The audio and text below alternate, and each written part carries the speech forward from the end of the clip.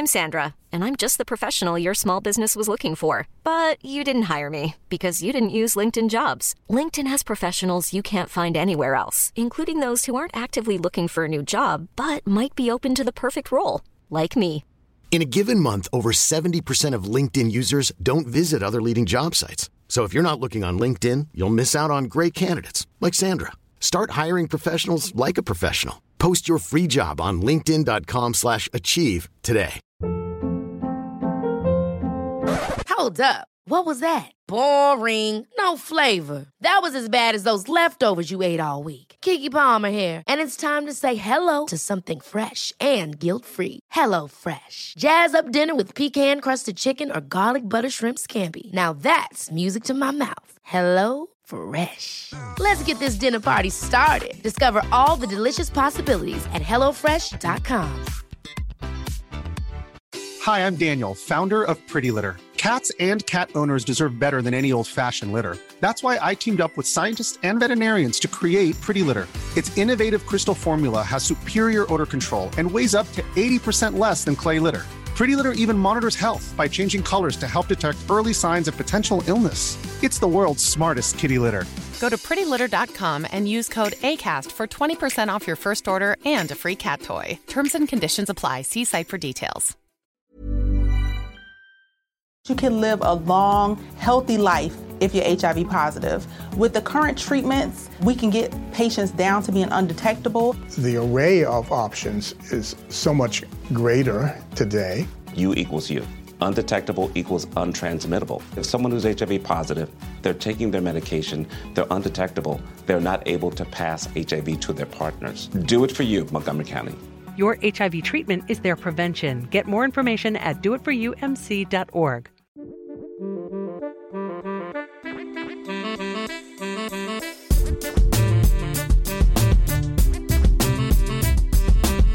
Hey everyone, Scott Hansen here from NFL Red Zone. I hope you're checking out 1 hour of 5 Yard Rush, one of the best podcasts on NFL football in the UK. Good evening, Rush Nation. Murph here, back with part 2 of the Matchups pod. Apologies for this. Today's got massively away from me, so I'm going to have to make this a 3-parter, not a 2-parter. I'm going to because I want to get most of this information out to you as quickly as possible. And so as a result, I've done all the late slate games, and I'm going to leave Monday Night Football and Sunday Night Football to part 3, because I really want to give you some information here and things to consider when lining up your lineups for this week. And I want to give this to you rather in a short burst, but concise and accurate manner, as opposed to just rushing it, trying to squeeze it all into one pod, leaving it a bit short and not going through and giving you the information that you need to do this. So that's why I'm going to do the late games now, and then we'll do the next ones, Sunday Night Football, Monday Night Football, and another short pod, which will come to you tomorrow, which will only be a matter of minutes. Nice and bite-sized information. So going to start off with Denver at Vegas. Vegas favorites to win this by 3.5 points by the Vegas lines, ironically. We'll start with Denver because for me, they've got more usable players for fantasy than Vegas do right now. For me, Locke is a usable quarterback this week. I think he's somebody who could produce pretty decent numbers for the last couple of weeks. He's thrown for, round about 300 yards in both games. So he's someone that I think is pretty useful. As for this running game, I've got Gordon as a low-end RB2, and I've got Lindsay as a mid to low-end RB3. Both of them kind of taking touches from each other. Neither of them are going to be massively dominant. So, Gordon, reasonably safe floor, but will put up pretty uninspiring numbers, but definitely startable given the running back situation out there. And then you've got the wide receivers, the only two I really trust. I know KJ Hamler had a bit of a game last week, but he's not someone I overly trust going forward. Jerry Jeudy for me is a wide receiver 2 this week. And then Tim Patrick's a wide receiver 3 this week. Both, I think, are pretty good options, and both of them have the opportunity to exceed those ranks as well. And then Noah Fant for me is always a tight end 1 in most cases. He's someone that will get the usage and the value. Moving on to Vegas, Derek Carr is a usable quarterback this week. So if you're in that situation where you need to play him, you definitely can. This Denver defense is not as good as it used to be in years past, and they can certainly be passed on. Josh Jacobs is a running back 1 for me. No doubt in my mind, he's somebody who can definitely put up pretty good numbers. I think I've got him at the running back 9 overall this week. So he's someone that you can feel very comfortable playing and using this week. And Darren Waller is the tight end 1. I think I've got him as the overall tight end 1 this week in my rankings as it stands right now, but he's going to be there or thereabouts. So either or will be a really solid play. The wide receiver situation is just really confusing. You've got Aguilar, Renfro, Ruggs, Edwards.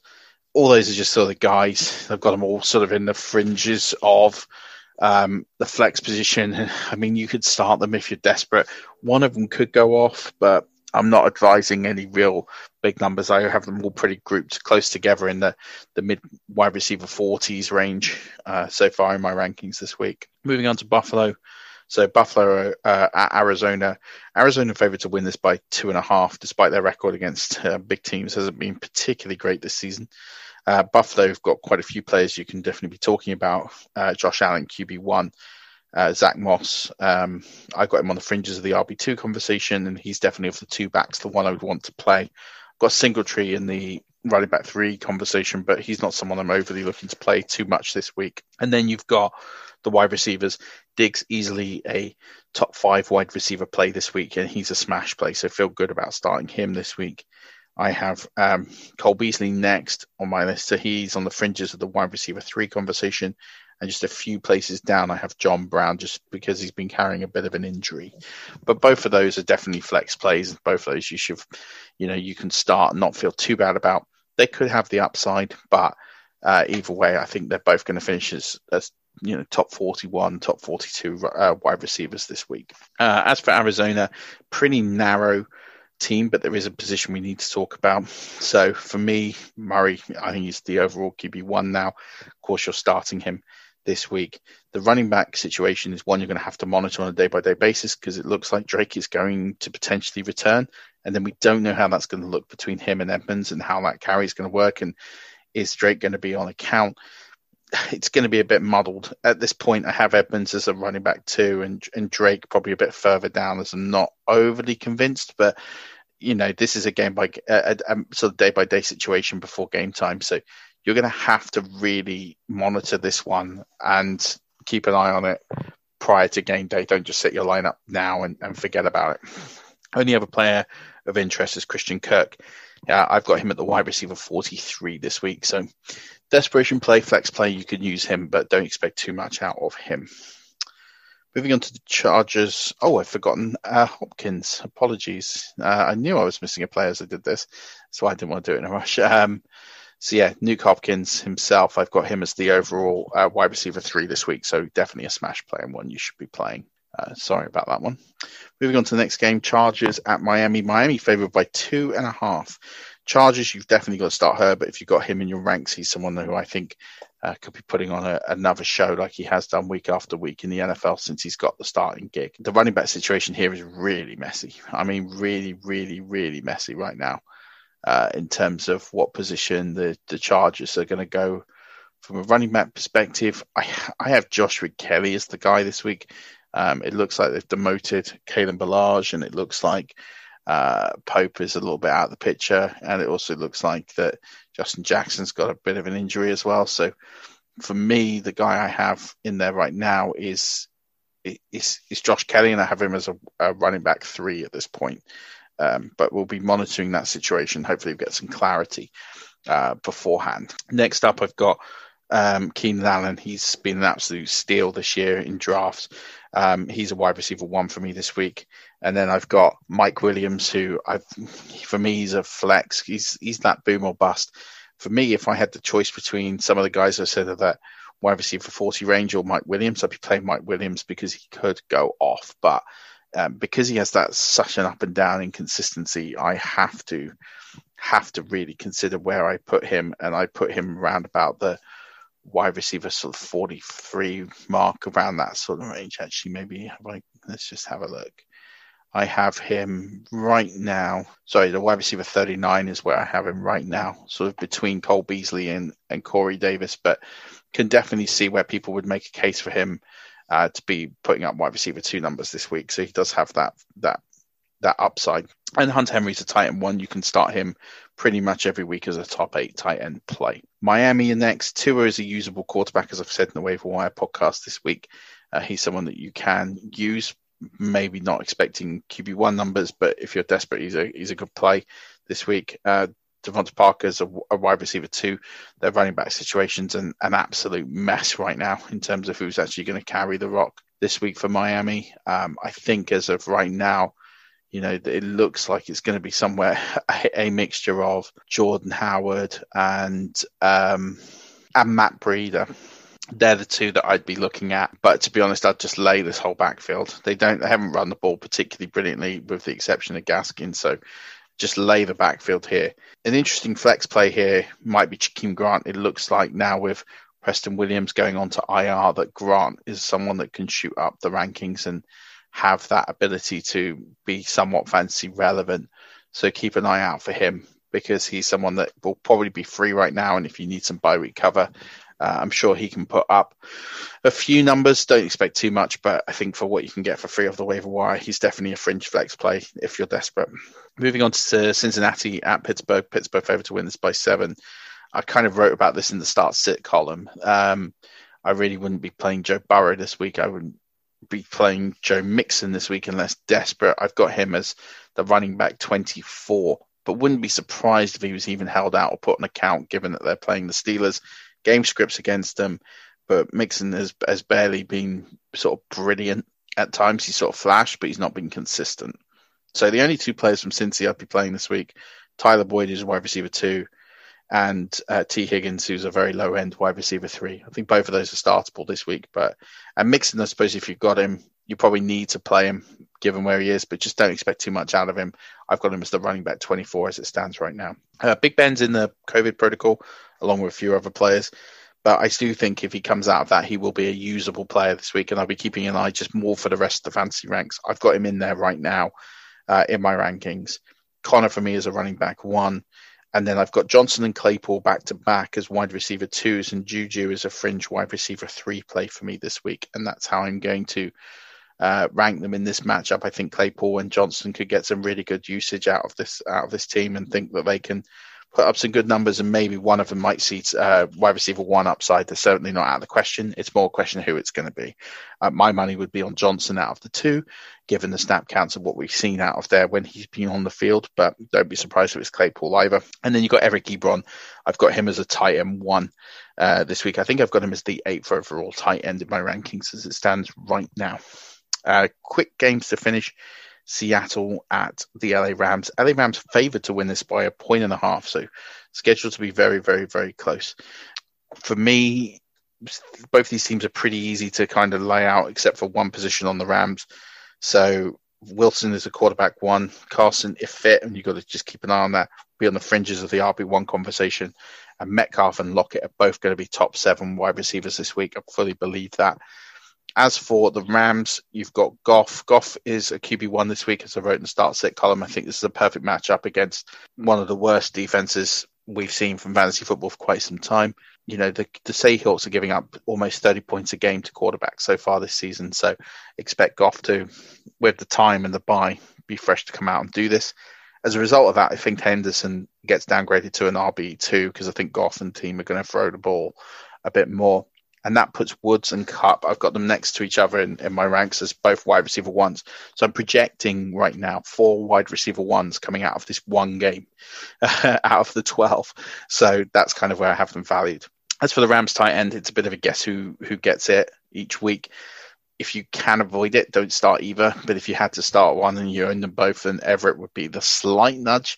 But it really could be Higbee as well. So just keep an eye on that one. I've got them both as sort of low end tight end 2s and don't normally talk about them, but I know it's a position of one of caution because they have the upside to, if they monopolize, if either one monopolizes the load of the other, there'll be a tight end 1. But it's just whether or not we actually see that this week or going forward. Last game we're going to talk about in this pod is San Francisco at New Orleans. New Orleans favored to win this by 9. San Francisco are banged up, and as a result, just not a lot to talk about. It's Jerick McKinnon, who I think will get the bulk of the carries, but to be honest, who actually knows? But McKinnon's the only one I feel comfortable starting that backfield as a running back 2. Brandon Ayuk, who has come back off IR. I expect him to be a wide receiver 3, a very low end. I've got him as the 36th overall wide receiver this week. And then Jordan Reed, I think, is a startable tight end this week. I think he will get the job over Ross Dwelley moving forward. But it's just interesting to see how that breaks down, how fit Jordan Reed is. We know that he can just go down very easily without any real notice. For New Orleans, very, very narrow team. Drew Brees is a quarterback 1 this week, as I put in the starts and sits. You know, San Francisco are giving up 27 or more fantasy points in 3 of the last 5 games. And in the last 2 games, they've allowed back-to-back 4 touchdown games from the quarterback. So expect Brees to have a good one after he torched the Buccaneers on Sunday Night Football. Kamara's a must-start every single week, as is Michael Thomas. They're both in their top 12s of their respective positions. I've got Sanders as a real fringe flex play. I don't overly love it this week, but I can see the appeal for some. And in desperation times with a lot of buys this week, I can see where he makes the team in quite a number of cases and starting lineups. And Jared Cook for me is a tight end 1 this week. You can feel very confident about starting him. So that will do it all for this podcast. Apologies, I've not got Sunday Night Football, Monday Night Football. Really has been a case of time, and I really wanted to get as much information out to you before you set your lineups for tonight. The fact that I've covered all but 2 of the games should make it a bit easier for you and giving you all the lowdown of where I've ranked them. And given the fact that the last 2 games to talk about, Baltimore, New England, and Minnesota and Chicago. Spoiler alert, not going to have too many starters in New England and Chicago. And as I've mentioned many times, Baltimore, Minnesota can be somewhat quite narrow teams. But either way, I wanted to give those teams justice and do that in another pod. So I will endeavour to get that done very early tomorrow and hopefully get it out into your ears for Friday. So until then, Rush Nation, good luck tonight. Good luck for your lineups. And I look forward to getting in your ears tomorrow. But until then, keep rushing.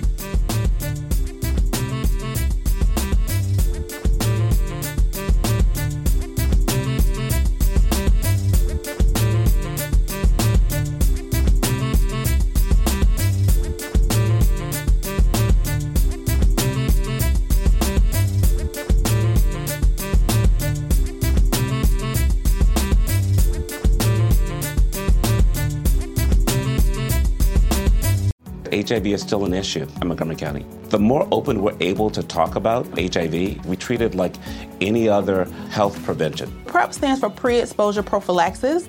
People who are not HIV positive, who may be at high risk for contracting the disease. This is a good choice for you. It's just a way for you to sort of take control and say, I'm going to do this to protect myself. Do it for them. Do it for you, Montgomery County. Learn more about PrEP, the HIV prevention medication. Visit doitforyoumc.org. Hi, I'm Daniel, founder of Pretty Litter. Did you know cats tend to hide symptoms of sickness and pain? I learned this the hard way after losing my cat, Gingy. So I created Pretty Litter, a health monitoring litter that helps detect early signs of illness by changing colors, saving you money and potentially your cat's life. Pretty Litter is veterinarian developed, and it's the easiest way to keep tabs on your fur baby's health right at home. Go to prettylitter.com and use code ACAST for 20% off your first order and a free cat toy. Terms and conditions apply. See site for details. Ever catch yourself eating the same flavorless dinner 3 days in a row? Dreaming of something better? Well, HelloFresh is your guilt-free dream come true, baby. It's me, Keke Palmer. Let's wake up those taste buds with hot, juicy pecan-crusted chicken or garlic butter shrimp scampi. Hello Fresh. Stop dreaming of all the delicious possibilities and dig in at HelloFresh.com. Let's get this dinner party started. Hi, I'm Daniel, founder of Pretty Litter. Did you know cats tend to hide symptoms of sickness and pain? I learned this the hard way after losing my cat, Gingy. So I created Pretty Litter, a health monitoring litter that helps detect early signs of illness by changing colors, saving you money and potentially your cat's life. Pretty Litter is veterinarian developed, and it's the easiest way to keep tabs on your fur baby's health right at home. Go to prettylitter.com and use code ACAST for 20% off your first order and a free cat toy. Terms and conditions apply. See site for details.